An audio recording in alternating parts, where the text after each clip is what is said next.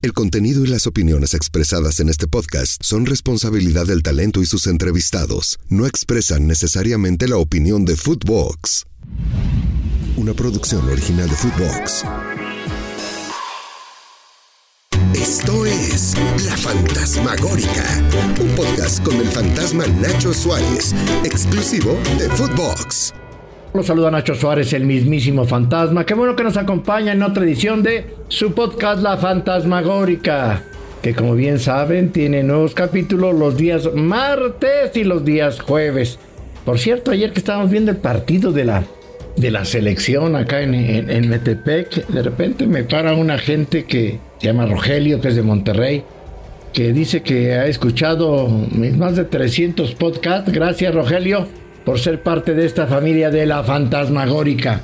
Y bueno, les decía, vamos a hacer una pausa en estas historias macabronas, camino a Halloween, que esperamos retomar el próximo martes, para hacer una pausa y contar una historia que tiene que ver con la actualidad. Dicen que el deporte y la política no se parecen. Yo digo que son prácticamente igualitos. Hoy el tema común en el país es la inmensa corrupción y las acusaciones que hace el presidente contra los magistrados de la Suprema Corte de Justicia. Algo que no es nuevo, ¿eh? Esto sucedía con el PRI, con el PAN y con todo. O sea, la impartición de justicia es una mamada en México y ha sido siempre la corrupción. La ley a la venta del mejor postor. Cuando sucede lo contrario, pues es una gran noticia. Cuando se aplica la justicia sin pensar en la cartera del que gana o el poder, es una gran noticia, porque sucede muy poquito. Hoy les voy a contar la historia donde, digo, parece pinche maldición. Oye, ¿qué traes contra el grupo Legui? No, yo no traigo nada, yo no hago las mamadas que ellos solitos hacen. Ellos solitos, eso, el grupo Legui de Alejandro Irarrágorri hace cosas extraordinariamente bien. Lo que es el desarrollo que hizo para las fuerzas básicas en Guadalajara, que acaba de estrenar la camioneta, es sensacional. La infraestructura, la preparación, cómo eligen a la mayoría de sus jugadores, cómo exportan, cómo los preparan. Es junto a Pachuca de lo mejor y por mucho los dos grupos que mejor preparan futbolística. Pero en asuntos legales, en cómo meten sus cucharas, en Doña Fede, en asuntos judiciales y extrajudiciales, nada que ver con lo extraordinario que hacen las cosas en la cancha. Ahí siempre están metidos en pedos. No terminan de uno cuando se meten en otro. Y les cuento primero para hacer un contexto de esta historia que la verdad es muy grave, le va a dar asco, le va a dar vergüenza. Y si yo fuera Legui me daría más pena todavía. Fíjense que el día 18 de septiembre pasado, pues supuestamente todo estaba listo para que empezara en Estados Unidos el juicio de Santos Laguna contra Walt Disney, y así como la contrademanda o demanda cruzada por parte del ratón Miguelito contra la comarca. Y bueno, pues ya se había dado todas las cosas. Recordemos que en Estados Unidos las dos partes dicen, a ver, yo quiero de jurado no, ese cabrón no. Y no, porque está muy cargado a ti, aunque sea especialista, y la otra parte también veta a los suyos. En fin, tienen el poder de vetar a 3 o 4 especialistas, y los dos hicieron, ya habían llegado de acuerdo con el jurado, ya estaba todo para que iniciara el lunes, cuando el viernes se anuncia que se suspende. No mames, ¿cómo? ¿Sí? Resulta que el despacho de Queen Emanuel Sullivan, que representa al Santos Laguna, de repente metió Fernando Mar. ¡Espérense todos! ¡Espérense tantito! Y digo, quiero aplazar el juicio. Cabrón, eso estaba raro, porque justo en esa semana, Santos Laguna, que tiene prensa amiga, prensa muy amiga, le dijo, oye, antes de que cierren el periódico, no seas gacho, di que vamos a ganar, que estamos a toda madre, que les vamos a poner a la madre a los de Disney. Y bueno, pues así pasó. Y tanto el francotirador como Alberto Aguilar, un experto en finanzas, publicaron pues una versión optimista, ¿no? Que ya casi que le entregaban el castillo de Disney y los cruceros a Santos Laguna. Dije, caray. Cuando empiezas a investigar entonces, sin embargo, cuando publican eso, no sabían ni siquiera que ya los abogados de Santos Laguna habían metido el freno de mano. Y uno se pregunta, chinga, pues sí, ¿por qué vas a meter freno de mano? Pues no están diciendo que están a toda madre, que casi les entregan las escrituras de Disneylandia. No, pues evidentemente algo pasó. Entonces hablé con alguien, un especialista, se llama Yader, del portal Lau 360, si lo pueden buscar ustedes en Twitter, un portal digital que es especialista, que sigue todos los juicios importantes, entre ellos y dijo, pues quiero pensar que presentó Disney de última hora un testigo clave y nuevas evidencias, y pues yo dijeron, ay cabrón, algo tenemos que hacer, y fue Santos Laguna quien pide el aplazamiento que se hace hasta abril del 2024. Y dice, bueno, pues mira, y le dije, bueno, pero ¿por qué? Y me dijo, mira, no es ser pretencioso, pero mira, si Disney pierde $100 millones o $1,000 millones, no pasa nada, güey. En una nueva película, en una semana en cartelera, recupera los $100 millones de dólares. Ellos no se van a ir a la quiebra. Eso no podrá decir seguramente el equipo de Santos. Y bueno, aquí no se trata de que yo diga que va a ganar. No sabemos, todavía ni empieza, no la hagan de pedo. Pues si no es que ya leímos el guión, falta un chingo. Lo mismo, van a llegar a un acuerdo previo y pues ni nos enteramos cómo se arreglaron. Dijeron, mira, aquí en Estados Unidos decimos que perdiendo también se gana, entonces a lo mejor hay un arreglo judicial.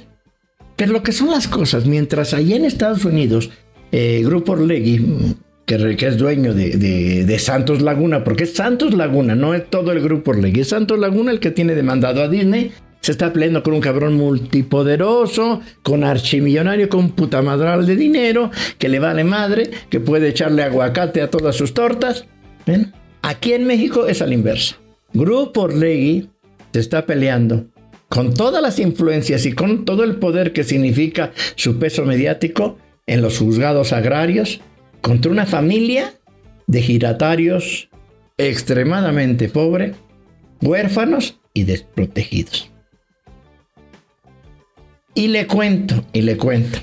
Don Juan Nava López era, o quizá todavía es, si fueran las cosas en México fueran legales, dueño de poco más de 2 hectáreas del ejido Paso del Águila. ¿Cuántos son 2 hectáreas? Pues 20,000 metros cuadrados, un chingo de terreno. Don Juan era dueño de la parcela 37 de ese ejido, para ser más exacto. Si era su único patrimonio. La vida allá como agricultor, como giratero, es muy difícil. Es una zona muy desértica, muy árida. Ahí mantener una familia así está cabrón. Y bueno, pues justo en ese ejido del Paso del Águila, en el 2007, se anunció la construcción del imponente y moderno estadio Territorio Santos Modelo. Y se anuncia una inversión de $100 millones en un terreno de 12 hectáreas.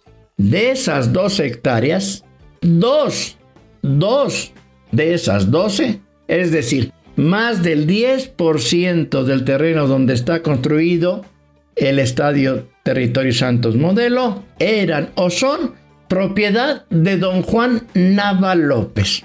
Pues para muchos dijo, no mames, qué chingón, pues no lo van a comprar, vamos a vender entre comillas el ejido, pero don Juan no quería vender. Ay cabrón, ¿por qué no va a vender? Pues este es pinche, casi es cierto, ¿por qué? Y es que tenía una razón muy poderosa don Juan. Era ciego. Él como jornalero había tenido un grave accidente cuando apenas tenía unos 27, 28 años. Y de eso, ya en el 2008, 2007, que anunciaron que que iba a iniciar la construcción, ya habían pasado 50 años. Tenía 50 años de ser completamente ciego. Obviamente pues no sabía escribir, no podía firmar nada, no podía valerse por sí mismo. Y así, sin que tuviera nada firmado, sin un arreglo comercial, sin haber recibido un solo peso por sus 20,000 metros cuadrados, sus 2 hectáreas, pues la compañía HKS inició la obra de limpia del terreno de 2 hectáreas. Y bardearon y a chingar su madre todos, chingue su madre.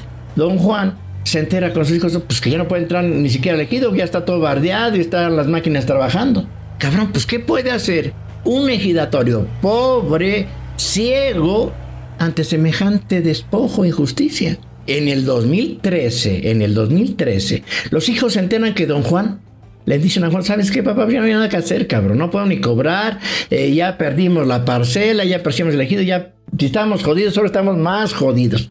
Y ahí ya estaba gran parte de la tribuna de un tiro de esquina. Imagínense, 20,000 metros está la tribuna y está uno de los estadios más grandes, los estacionamientos más grandes del territorio de Santos Modelo. Y pues porque ahí, que era su ejido, le decían los abogados, no, mira, nosotros ya hicimos un convenio de enajenación de parcela y ya nos había firmado don Juan, dicen que ya les firmaste, papá, que además dicen que a lo mejor te van a pagar 250,000 pesos. Y recordemos que en 2013, Grupo Orlegui le compró pues todo, estadio y equipo a la cervecería Modelo, y compró lo que debía y lo que tenía. Así fue el negocio.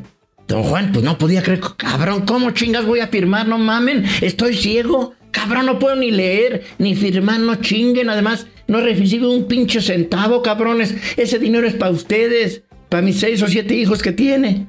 ¿Ven? Pues había que defenderse a las mentiras. Las hijas contrataron a un abogado. Dije, pues a ver quién no se venda. Conocían a un abogado que se llama Alfredo Ochoa, que se hizo cargo de su caso. Cuando empiezan a revisar los papeles, dijeron, no mames, qué pinche escoria, qué despojo. No eran errores. Eran horrores legales, grotescos, tramposos, aberrantes.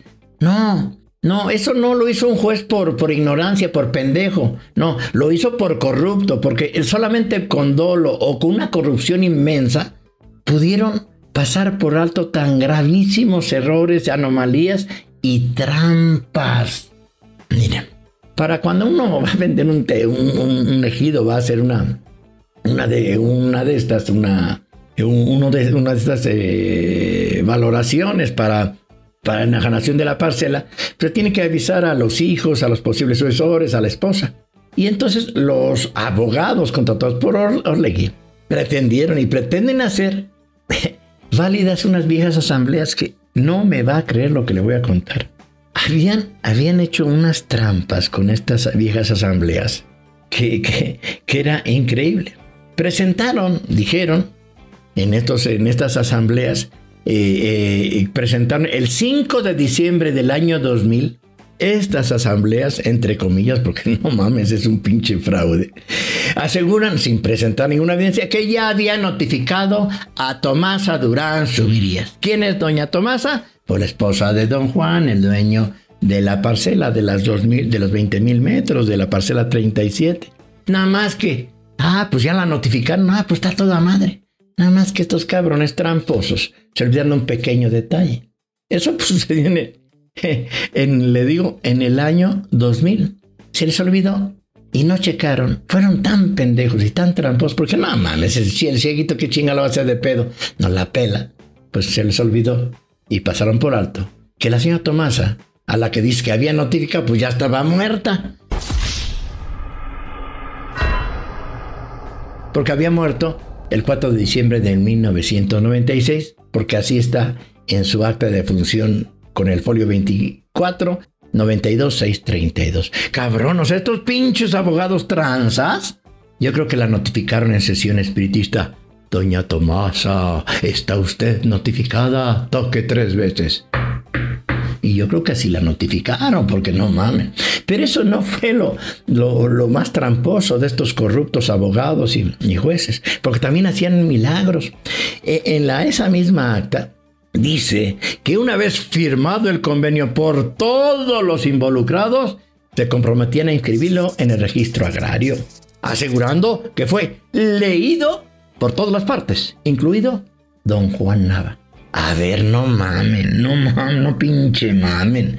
¿Cómo pudo leer quien estaba ciego, güey? No mamen. ¿Cómo pudo firmar a alguien que no sabía firmar, chingao? Hasta para decir mentiras son pendejos, pero era mucha trampa. Además, en ese escrito no se hace mención que era invidente, que no sabía firmar o que alguien se lo hizo escuchar. No aparece ni su huella, ni su rúbrica, nada del pobre ciego. Y también dijeron, ay, notificamos a todos los hijos. No mamen. Dicen que notificaron a Vanessa Nava, la hija de don Juan. Pero no mamen, ¿cómo van a notificar si en ese tiempo se les olvidó que tenía 17 años, era menor de edad? Y por ley no se puede notificar legalmente a alguien que es menor de edad. Pero así está de tramposa y truculenta todas estas cosas. Bueno, pues los vicios, las trampas eran tan graves, tan evidentes, tan grotescas que el pinche juez dijo, no mames, ¿cómo voy a avalar estas madres? Y a pesar que había presiones del gobierno, del grupo de Orlegui y todo, pues el magistrado agrario José Lenín Uribe, de manera contundente, resuelve en sentencia del expediente 190, diagonal 2103, resuelve que Grupo Orlegui, antes Grupo Modelo, tiene que devolver con frutos, o sea, lo que haya generado después y hace a secciones, la parcela 37 a don Juan Nava López. Justo desde donde en ese momento está, le digo, ya la tribuna y uno de los principales estacionamientos. Dice, no mames. Pues era una sentencia apenas lógica, pues con tantas pinches trampas y dolo. Pero pues, ¿qué cree? Pues que me chingan al magistrado. A José Lenín Rivera Uribe, dictar esa sentencia, pues le causó enormes problemas. Empezó a tener presiones mediáticas, que era corrupto. Imagínese un ciego, un ejidatario corrompiendo a un magistrado. No, pinche mame. Y de repente, pues las presiones son tantas que de repente el 14 de diciembre, pues acuerdan mandar la chingada a José Lenín Rivera Uribe, porque es la verdad, y trasladarlo de Torreón a Mérida. ¿Usted cree en las coincidencias? Yo no. Porque ser valiente y aplicar la ley contra los poderosos no es una sopa que todos se animen a probar, ni en los juzgados ni en los medios de comunicación. Obviamente, pues contra pinche sentencia enorme, porque cuánto deben costar ahora esos terrenos. Pues deben costar una pinche millonada. ¿Y qué vamos a hacer? No, pues hay que apelar a un pinche amparo. Y con una magistrada nueva. ¿Y qué creen? Que la pinche magistrada nueva se llama Rebeca Cortés. ¡Ay! Que dicta nueva sentencia. No va a creer. No va a creer lo que dictó. Dijo, no. Consideró culpable al ciego. Dijo, a ver, don Juan Nava es culpable por no saber leer, por no saber firmar, por no cobrar un peso por 2 hectáreas o 20,000 metros que le despojaron de hace 10 años. Por no aceptar que es verdad que notificamos a su esposa muerta. No, ahora el pendejo era don Juan, el corrupto era Juan. Así se puede interpretar.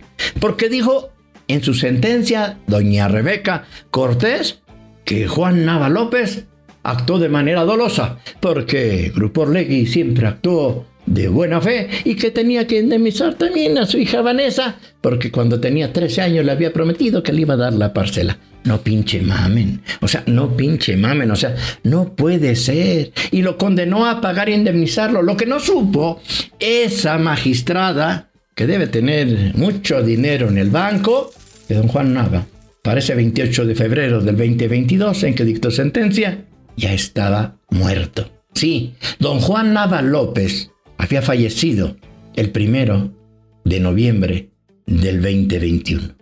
Murió sin encontrar justicia, sin poder, como prometió a su esposa, darles dinero por esa parcela, esos 20,000 metros donde hoy está el estadio Territorio Santos Modelo, que deben valer muchos millones de pesos, pero que por evidente corrupción no tiene otra explicación, no ha podido cobrar y que quizá jamás cobre.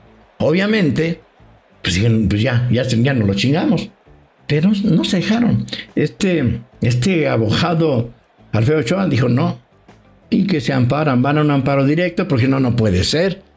Ahora resulta que el pendejo soy yo, que el culpable soy yo, que el corrupto soy yo, que el tramposo soy yo. Tienen más de 10 años, no le han dado un peso por 20,000 metros cuadrados donde está el estadio. No pinche mamen. Bueno, pues mete un escrito el pasado 13 de octubre, apenas hace unos días, Entonces, miren, si no me hacen caso y si no me... Porque tiene un año esperando el resultado de su amparo. Sospechosamente no le han entregado nada. Y dice, pues si no, me voy a la Suprema Corte, que tampoco es mucha garantía, porque ahí está Norma Piña. Pero que si no, va a la Corte Interamericana de Derechos Humanos, que tiene poder para revertir los hechos. Pero litigar en este asunto le ha costado mucho.